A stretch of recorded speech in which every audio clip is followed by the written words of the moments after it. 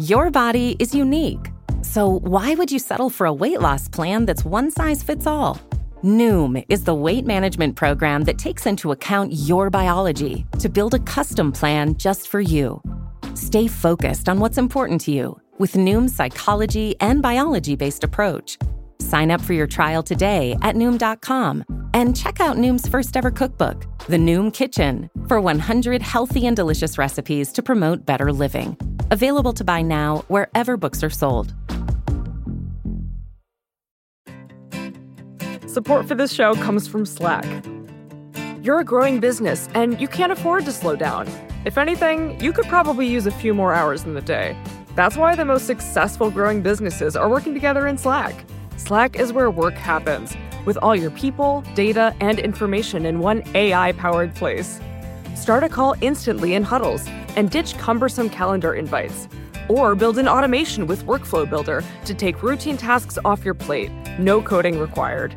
Grow your business in Slack. Visit slack.com to get started.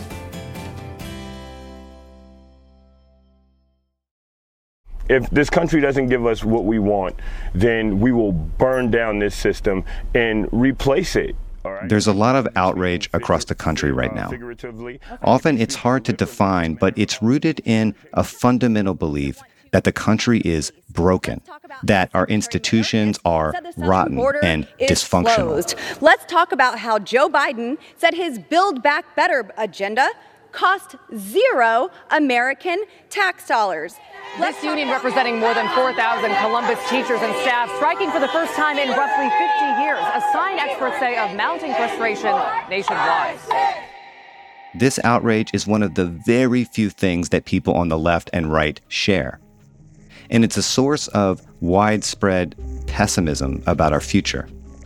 Of course, there will always be many cleavages in the country, but maybe the biggest, most salient division right now is between those who want to fix the institutions we have and those who want to burn it all down and start fresh. I'm Sean Illing, and this is The Gray Area.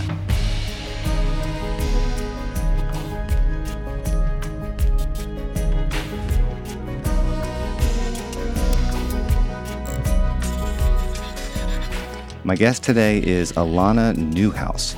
She's the editor-in-chief of an online magazine called Tablet, and she's the author of a recent essay for the site called Brokenism. Brokenism isn't just the title of her piece, it's also a term she's coined.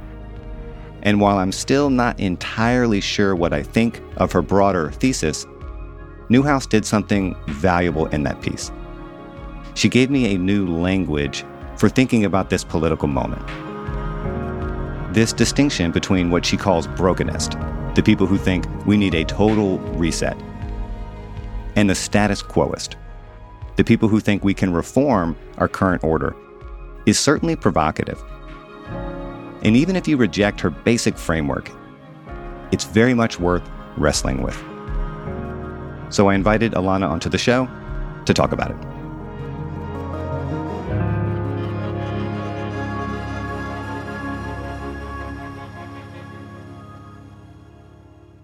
Alana Newhouse, welcome to the show. Thanks so much. So we're here to talk about your essay on brokenism, which I have to say really landed for me. And I'm still working out what I think about it, frankly. But I just wanted to start by saying that. I'm still working it out too, so maybe we can work it out together. Let's try. So let's actually just start with you summing up your thesis. In that piece, tell me about what you think is now the most vital debate in America. The debate that I find the most interesting and that I think is going to be the one that is going to take us through the next, call it 5 to 10 years, isn't a debate between Republicans or Democrats or between the left and the right, or even between progressives and conservatives.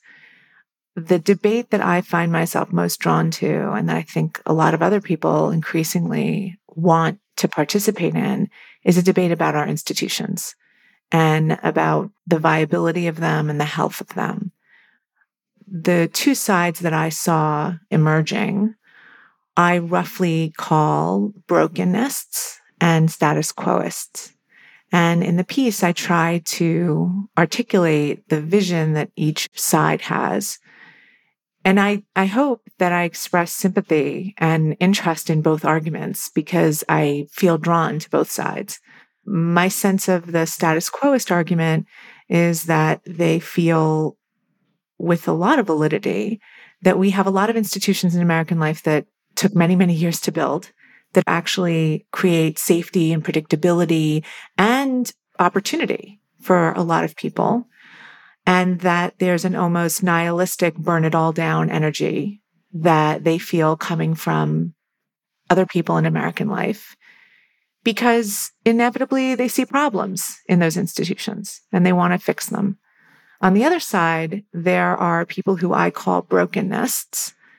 And those are people for whom the broken aspect of the big blocks of institutional life that they have to interact with, whether that's a university, whether it's their health insurance, whether it's a government entity, what they're feeling in almost in a 360 way is a sense of decay and a sense that these things simply don't work anymore.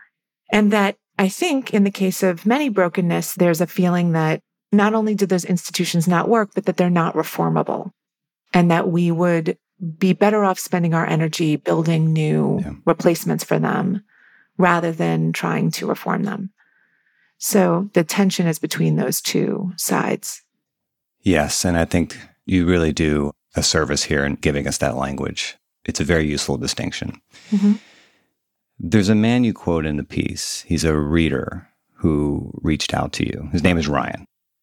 And he said some very relatable things for me. And his perspective, his frustration, really, serves as a kind of anchor for your essay. Can you say a bit about him and what he articulated to you? Yes. I met Ryan because 2 years ago, I wrote a piece called Everything is Broken, which was my personal cri de coeur about the broken aspects of American society that were affecting my life. And in the wake of that essay, I got hundreds of emails and DMs and texts from people. One of them was from a man named Ryan, who was about my age, lives in Ohio, former vet, actually third generation African-American veteran. And Ryan reached out and said, this piece spoke to me so deeply because this is what I feel too. I feel that American society is so broken and I don't understand why.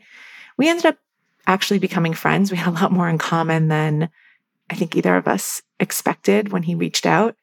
And over the course of a year of texting and sharing articles and just becoming friends, we were having conversations about how our thought was developing. And one day, Ryan said on the phone with me, I realize I'm having conversations with people. Sometimes they're people who see themselves as on the right. Sometimes they're people who see themselves on the left. And the thing that determines whether or not I can talk to them is actually how they think about institutions. I don't care whether they come from the left or come from the right, whether they're a libertarian or a socialist. I care whether or not they look at these institutions and they think they're remotely healthy. Yeah. Because if they do, I think they're nuts. And if they don't, I can have a conversation. Yeah. I need to be honest about my ambivalence here. I think of myself as an old school leftist. I guess I'm a class warrior, for lack of a better phrase. Mm-hmm. I see that not only as the most important axis of power, but also the most politically potent. But you may be right that deep down, the real debate now is between brokenist and status quoist. I guess I would say, in the interest of maybe trying to push a little bit against both of our instincts, that sometimes there's a tendency for the most engaged, politically conscious types like you and me to assume that the rest of the country feels the way we do. You know what I mean? Mm-hmm. When the reality is that I think a lot of people are just living their lives, and while they may be caught up in the general polarized atmosphere, I'm not sure they have very deep ideological commitments or even very strong opinions. I just think a lot of people are very alienated from all of it. But then again, maybe that kind of widespread detachment is itself a symptom of the brokenness. The reason why I like the frame is because as a reporter, it actually allows me to hear people and hear their concerns differently. It takes me out of rubrics that are familiar and allows me to really listen. Yeah. And so you brought up the issues of class and of economic concerns. I hear them more clearly and loudly when I see them through the dichotomy of how our institutions are serving people. Let's talk about Medicaid. Can Medicaid actually properly get people the support that they need? That's a class issue, right? But it's also a health of the institution issue. Yep. And maybe if we take it out of the left-right dichotomy, we can have the conversation that we want to have because it doesn't get people rooted in their defenses and their biases. It allows us to say, well, wait a minute. What if we say, instead of whether or not we believe in Medicaid or don't believe in Medicaid, believe in a social safety net, what if we talk about the effectiveness of the social safety net? How is ours working?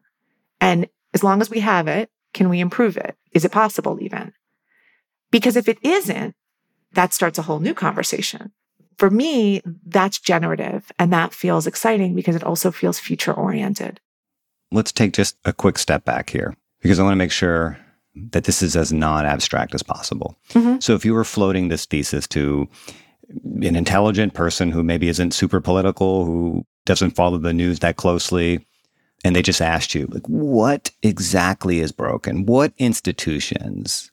Is it public education, the Congress, the courts, whatever? What would you say for someone who was looking for concrete specificity when you talk about the brokenness of institutions?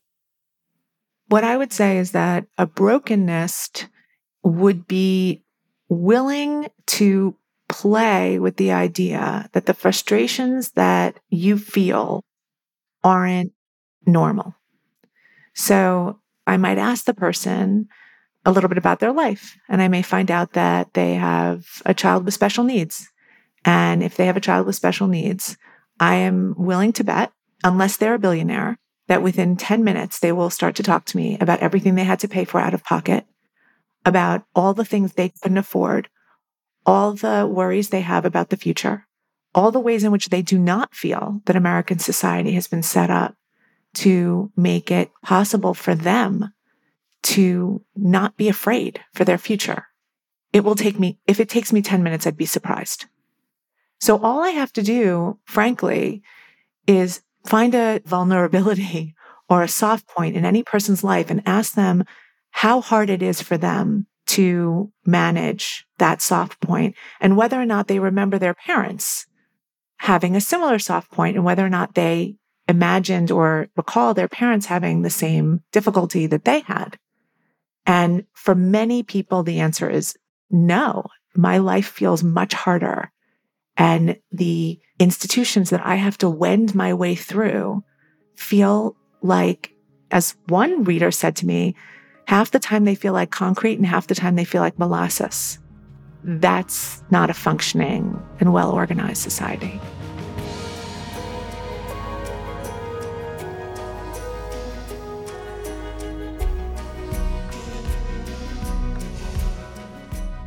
Coming up after the break.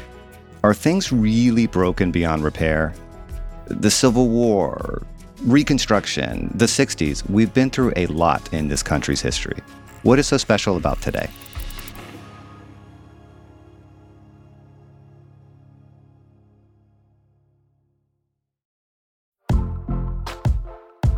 Most weight loss programs focus on restriction and inflexible routine, which is why most diets fail. But Noom isn't a diet. It's a weight management program that uses psychology and biology to help you develop healthy, sustainable habits. Noom believes that weight loss starts with the brain, and their daily lessons are tailored to help users understand the science behind food cravings and eating choices. Whether you want to lose weight, increase physical activity, meet a health goal, or simply change the way you think about food, Noom can help you build healthy habits while still enjoying your favorite foods. Stay focused on what's important to you with Noom's psychology and biology-based approach. Sign up for your trial today at Noom.com and check out Noom's first ever cookbook, The Noom Kitchen, for 100 healthy and delicious recipes to promote better living. Available to buy now wherever books are sold. Support for the gray area comes from Burrow. Getting the right furniture for your place can be really annoying. At this point in my life, I've probably gone through maybe 3 sets of outdoor deck furniture, and it's a pain in the ass for a different reason every single time. It doesn't look like it did in the pictures, the assembly isn't what they said it was, or it's just not as advertised for whatever reason. Thankfully, Burrow is the furniture company that wants to make it all a little easier. Last year, Burrow introduced their outdoor line, and this spring they're adding to it with their Dunes line, offering new seating, dining, and lounger options designed for luxury, comfort, and durability. Burrow furniture is easy to put together and take apart, so you can move or store it as needed. And it ships straight to your door for free. Gray Area listeners can get 15% off their first order at burrow.com/Vox. That's Burrow, BURROW.com/Vox for 15% off. burrow.com/Vox.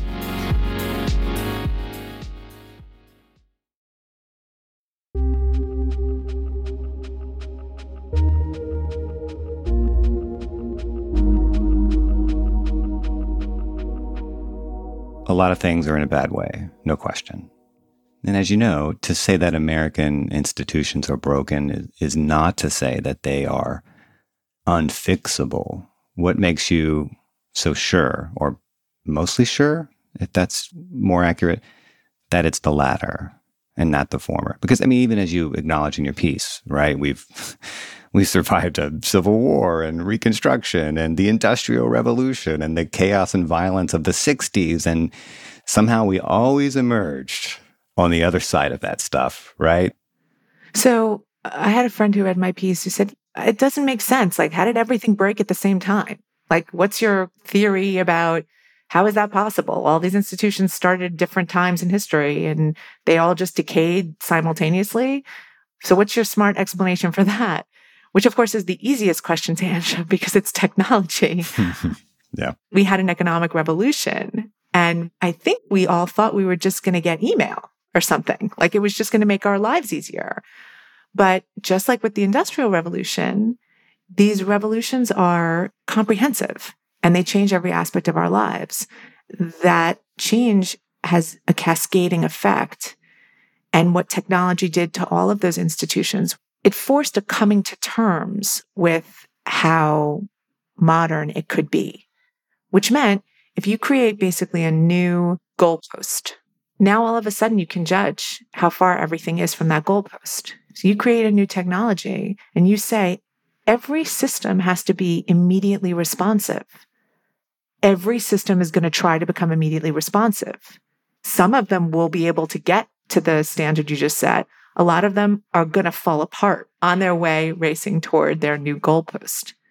So to me, it seems kind of obvious that technology created this demand and it set up a new system that all of these institutions were going to have to be a part of, and some of them are going to make it, and a lot of them are not going to. And I have no idea which ones are and aren't. What I feel, though, is they're all facing the same challenge, and that's what I think is interesting to look at. You talk about following the cracks in the foundation of society, the way a seismologist tracks slips in the tectonic plates, and I still don't really know where the cracks are or where they lead. I mean, I guess I have vague ideas, but it's very hard to isolate causes.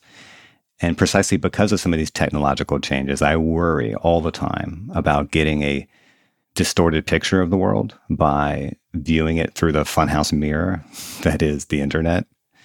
Is it possible that things really aren't as broken as they seem?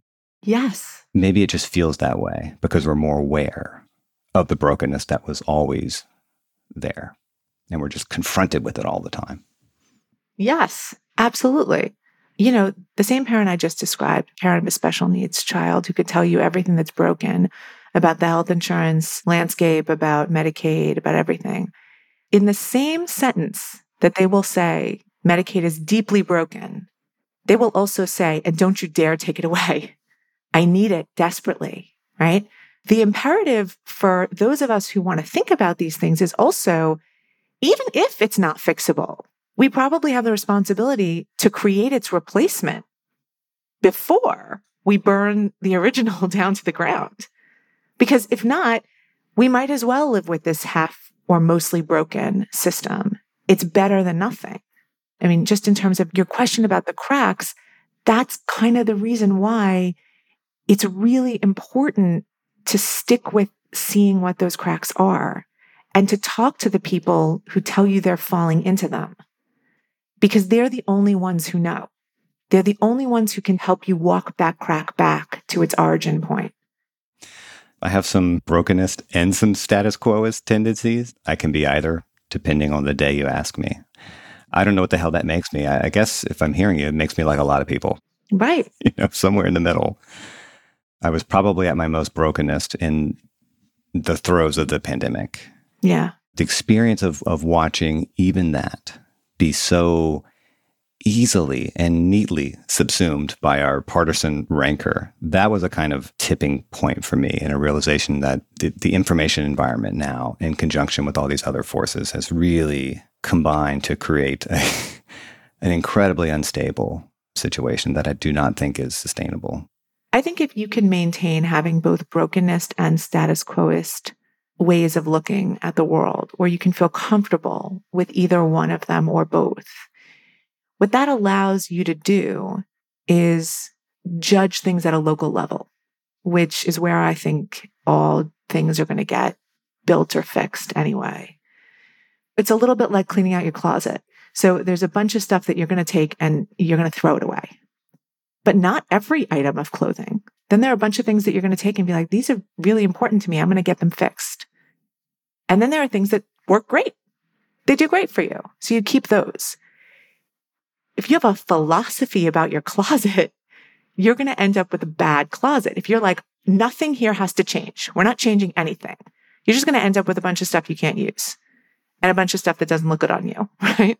And if you walk in and you're like, we're throwing everything out, you may lose something that was really important to you that actually worked really well, that maybe was from your grandmother. Like, you don't want that.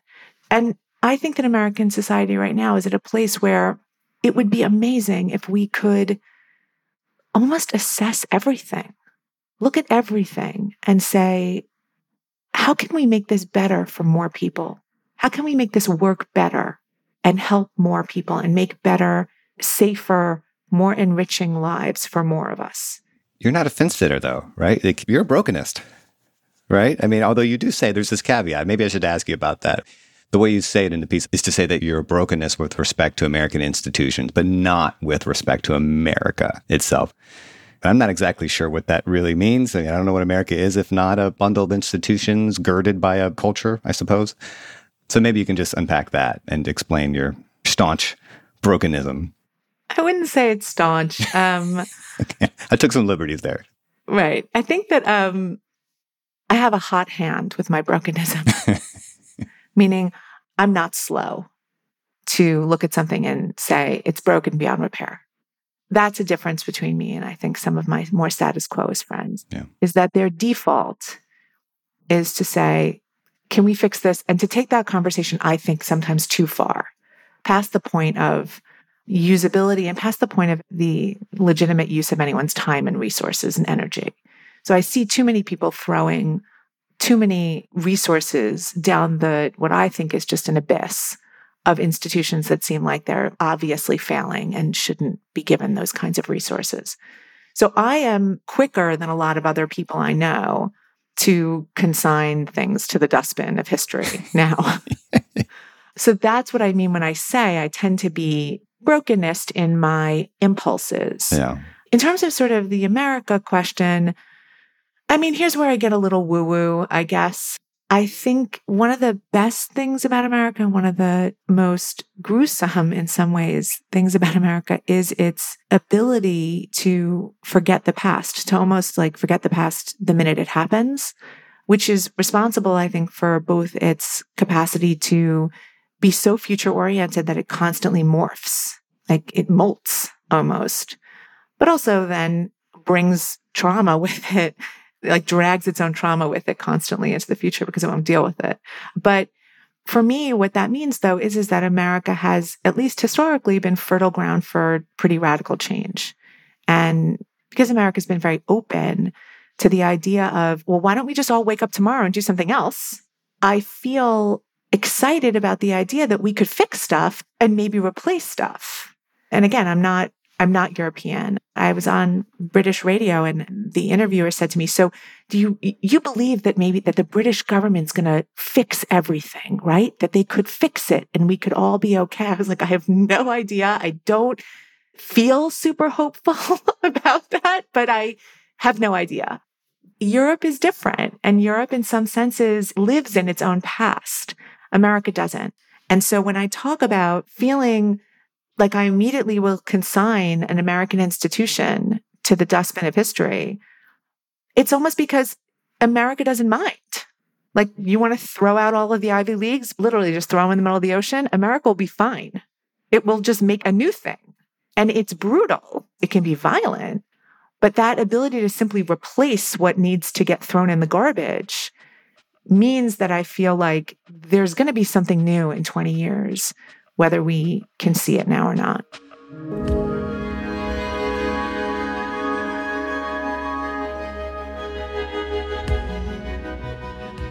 So before we put this episode in the dustbin of history, can we talk about why things have gotten so extreme on the right and left?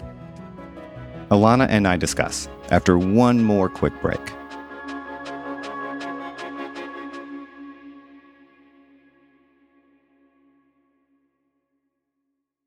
Support for this podcast comes from Constant Contact. If you're a business owner, you already know that it's really, really hard to cut through the noise of everyday life. If you want to connect with your customers, you need to break through the noise. You need Constant Contact.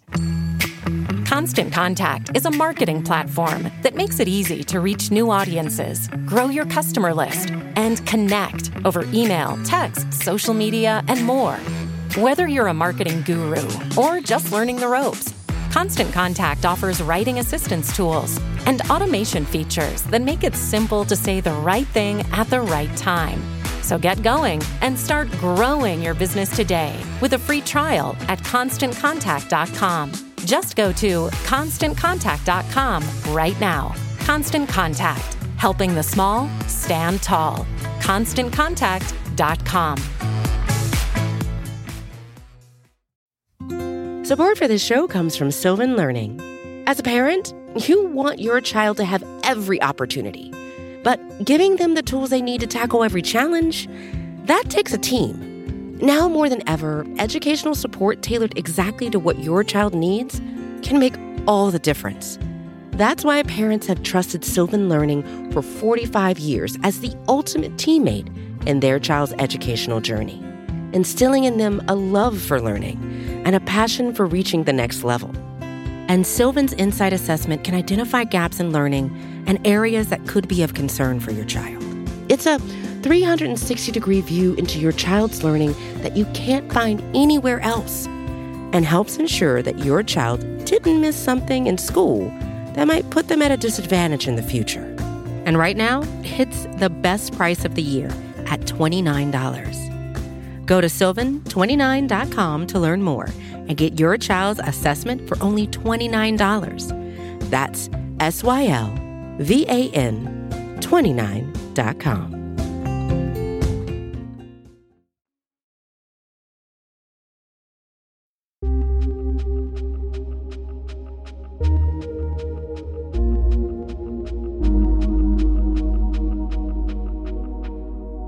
You remind me of that great Gore Vidal line. We are forever the United States of amnesia. We learn nothing because we remember nothing. I think there's a lot of truth to that. One, perhaps, symptom of some of this brokenness, for you at least, is the fact that our conventional ideological categories are sort of meaningless now. Like, I don't even know what the hell the left and the right really even refers to at this point, which is why you invoke something that's called the horseshoe theory. Yeah. The horseshoe theory is the idea that the extremes are closer to each other than they are to the mainstream cohorts on their own side. So you go so far right that you sound like the left. You go so far left that you start to sound like the right. And of course, that's a perfect status quoist argument, because you basically say the extremes are ignorable. Both of them are fringe. And moderate centrists on both sides need to come together, and we're the adults in the room. On the one hand, I'm sympathetic to that idea because it's very hard to look around American politics and not see examples of horseshoe theory. And I mentioned some of them in the piece. You see Glenn Greenwald on Tucker Carlson. Glenn is a historic leftist. Now he's on Tucker Carlson, which is obviously a right-wing program with a right-wing host. And we see these elements happening all the time now. And so you do see this coming together of voices and platforms that feel like they're taking the extremes of the left and the right and they're combining them. So it's hard not to see that status quoists are right when they identify that coming together. On the other hand, the point of the horseshoe theory, which is rhetorical, is to tell you to dismiss them. And that's where I feel it starts to actually be its own political argument, which you can then disagree with or not. Now it's not actually about who's legitimate in politics, but that's just not your side. So the way that I see it is that instead of it being a horseshoe with extremes on both sides, it's just a new circle. And there are two sides to the new circle. On one side are people who would be considered on the far extremes of both of their respective teams. And then the other side are people who are centrists. Yeah, I mean, in some way, there's an alignment, really. The horseshoe theory sort of folds into your framework. For me, at least, to say that horseshoe theory is correct is not to say that the far left and the far right share the same beliefs. Instead, I think it's about how a certain kind of dogmatism leads to the same posture in people, regardless of where they start out ideologically. So, the far left and the far right may want to build very different worlds, if they want to build anything at all. But they both probably agree that the system should be burned down.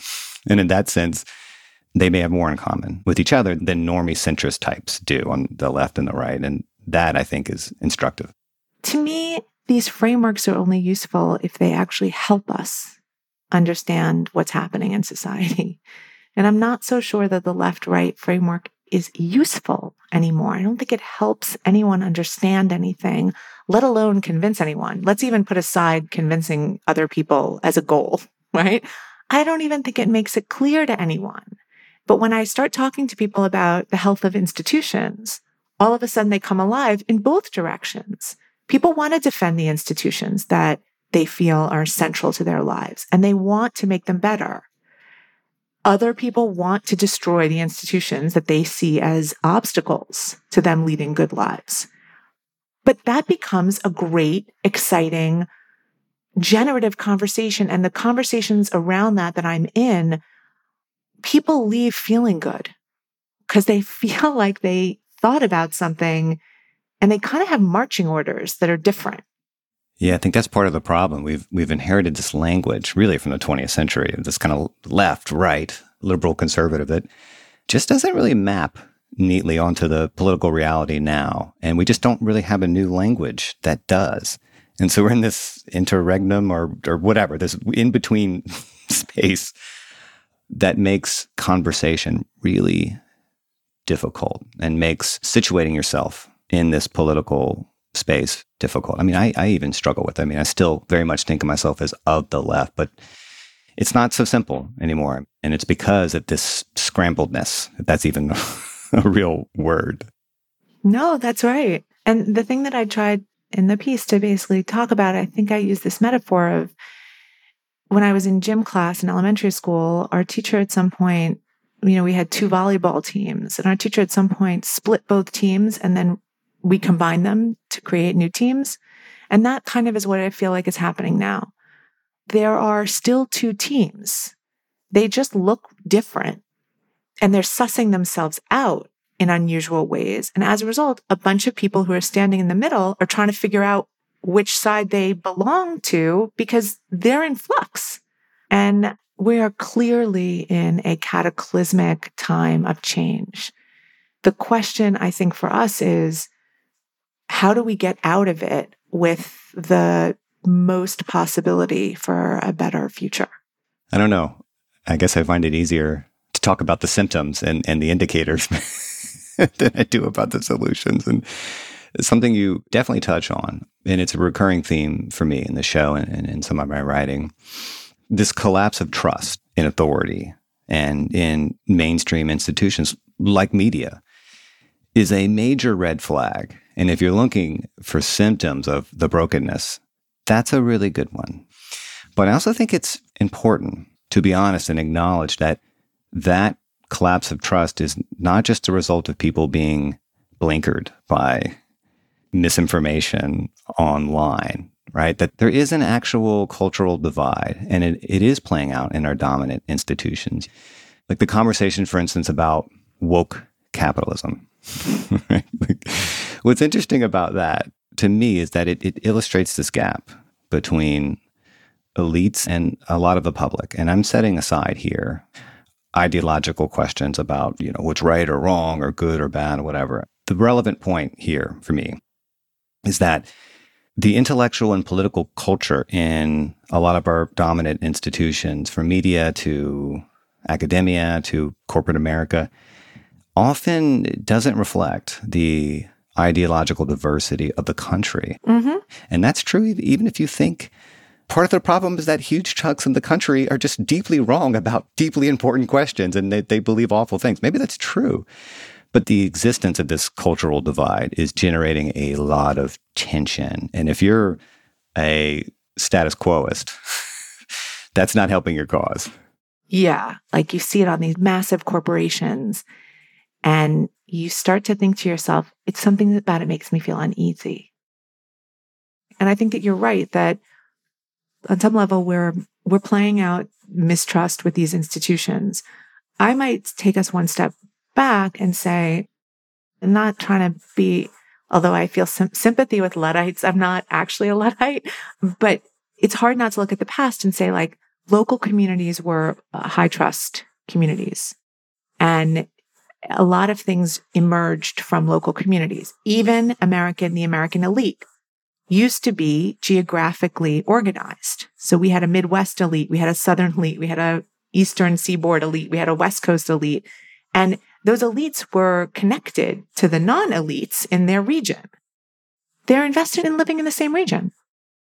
It's high trust. And then they had corporations that were rooted in those geographical areas. If you lived around IBM is a major multinational corporation, but it was your local industry. These things created trust. The trust has broken down all throughout the pyramid of our lives.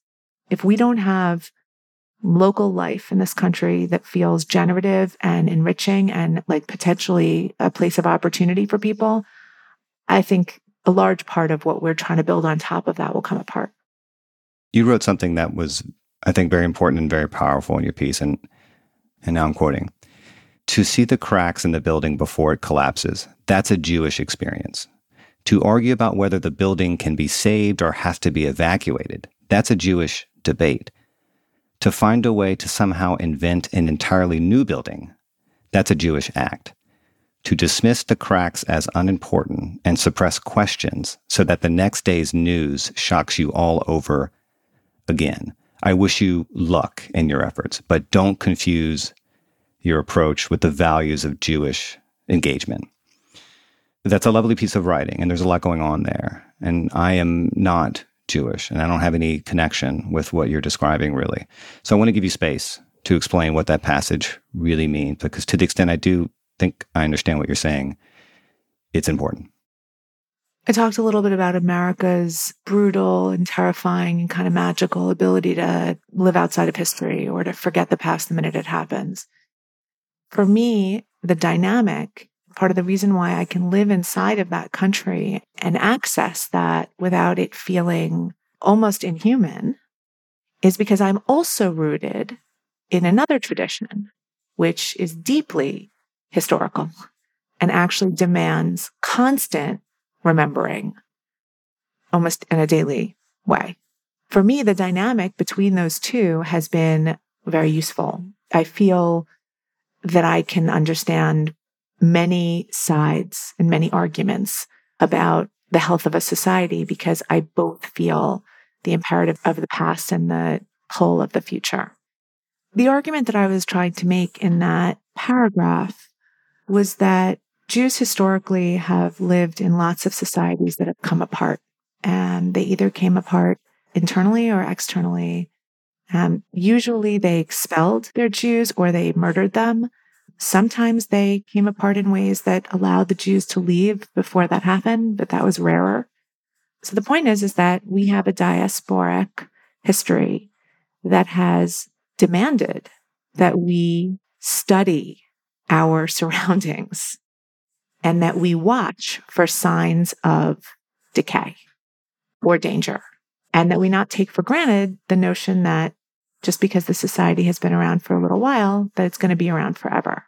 So what I was encouraging my readers, not just Jewish readers, but all readers to do, sort of take that from the Jewish playbook and start to ask yourself, what looks healthy here? What looks like it could use a little firming up? What looks like a building that's about to fall down on my head? Be honest with yourself, because your loved ones are in that building with you. Part of the key to Jewish history has been in being able to engage with the world around us richly and creatively and smoothly, but also to be honest about it. You've talked about it in this conversation. You talk about it in the essay itself, how we're in this cataclysmic period of flux, something like that. And I just worry that there is an impulse, a temptation to exaggerate the stakes or to exaggerate the level of brokenness in order to imbue the moment with a historical weight that maybe doesn't quite merit, which is just a really stuffy way of saying maybe things aren't really that bad, comparatively speaking. They're actually maybe as good as they've ever been, you know what I mean? And I part of it is I continue to believe that it's just really, really hard to even determine what cleavages are real and unbridgeable and what cleavages are being manufactured and in some ways are just sort of byproducts of our cultural and technological environment, which doesn't make them inconsequential, right? But it does sort of make them contingent. You know what I mean?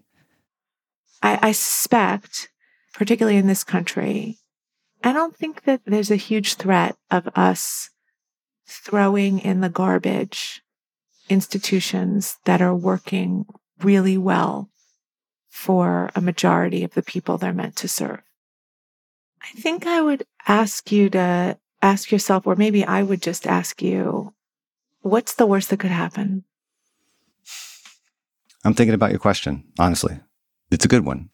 And I don't know what the answer is. I suspect that whatever the worst that can happen is not just worse than we imagine. It may be worse than we can imagine. And I guess I would say one thing I don't think you quite do in the piece, and if you think I'm wrong about this, please tell me. But I'm not sure you really reckon with what it would mean, and this gets at what you're asking me, what it would mean materially and politically to reject or abandon our institutions. You know, like I'm not sure you can rebuild society really until the prevailing order has collapsed.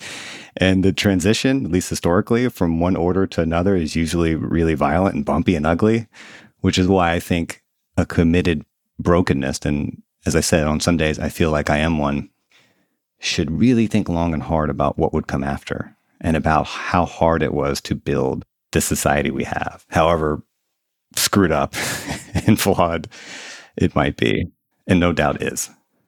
We're not making a movie here. We're actually talking about how things work in life. And I think that the second state, maybe at this point there are 3 of them, has just undone its requirement for a college degree in order to work for the government. That is a move to quietly reimagine the importance of a college degree in the American economy moving forward. That's a brokenest move. Nobody shut down all the colleges overnight. Nobody decided that people with college degrees were going to be prejudiced against, that they couldn't get jobs, right? What quietly happened and is happening is that some people are saying, what if we don't think about things the way that we've always thought about them? What if we imagine that we add a second way of thinking about it? To me, that's what I see happening, and that's what I want to encourage. I don't want to encourage people just taking things and throwing them in the middle of the ocean, especially not before they've created some viable soil on the ground to build something new. But I don't even think they should do it then. I think we should be making moves like that, reimagining a future where maybe people don't have to go into massive debt in order to have jobs. Yeah. And so when I talk about brokenism, I don't mean that we should burn things to the ground. I mean, we should imagine more. Imagine that there's more opportunity. Imagine there were more options. Imagine there were more ways of getting people better, safe, happier, richer, in whatever way you want to think about it, lives. And what if the roots that we've created right now, what if we just make more of them? That's how I think of it. I like that you went there. I mean, in some ways, I'm talking to myself as much as I'm talking to you. I'm someone who, if I'm being honest, and I try to be, I incline towards cynicism. And I'm working really hard to resist that. And what I was getting at was maybe speaking to the brokenness out there and to the brokenness in me, right? That to be a brokenness maybe isn't necessarily to be a fatalist, or even worse, a nihilist. And I think we're seeing this a lot. And I think we're seeing more of it on the right than the left, with all the caveats that implies.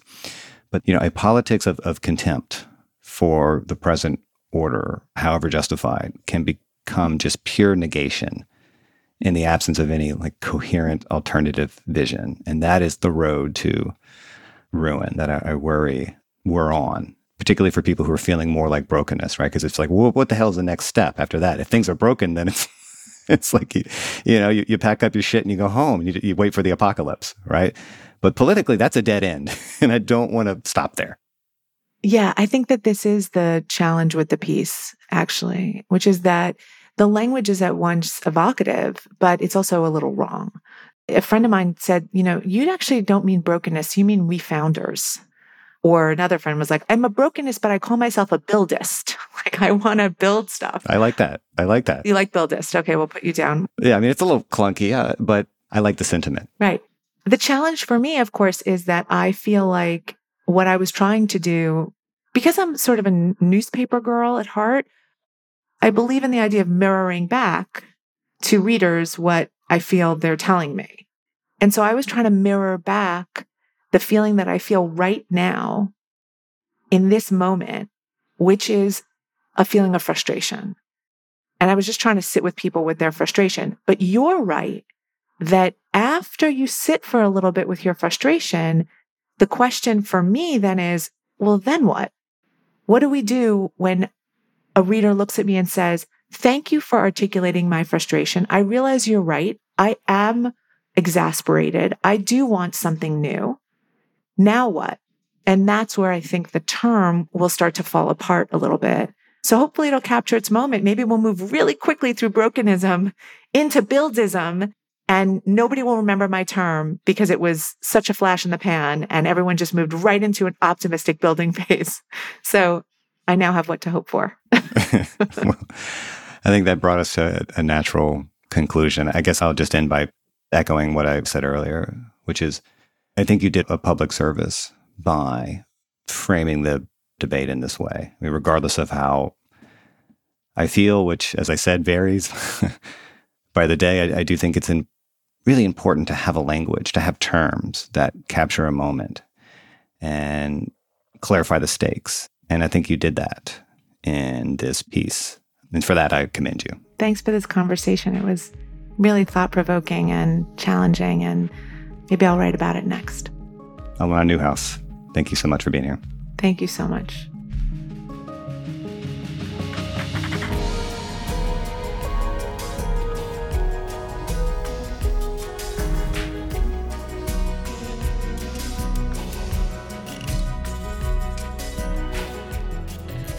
Eric Janicas is our producer. Patrick Boyd engineered this episode. Alex Overington wrote our theme music. And A.M. Hall is the boss. I really enjoyed that conversation. As I told Alana at the beginning and at the end, I still don't really know if I'm a brokenist or a status quoist. And I suspect that's where a lot of people are as well. But that language, that distinction, is genuinely useful, and it did give me a new way to just think about what's wrong and where the real fault lines are. Let us know what you think about this one. Are you a brokenist or are you a status quoist? Drop us a line at thegrayarea@vox.com. And if you appreciated this episode, please, as always, share it with your friends on all the socials. New episodes drop on Mondays and Thursdays. Listen and subscribe.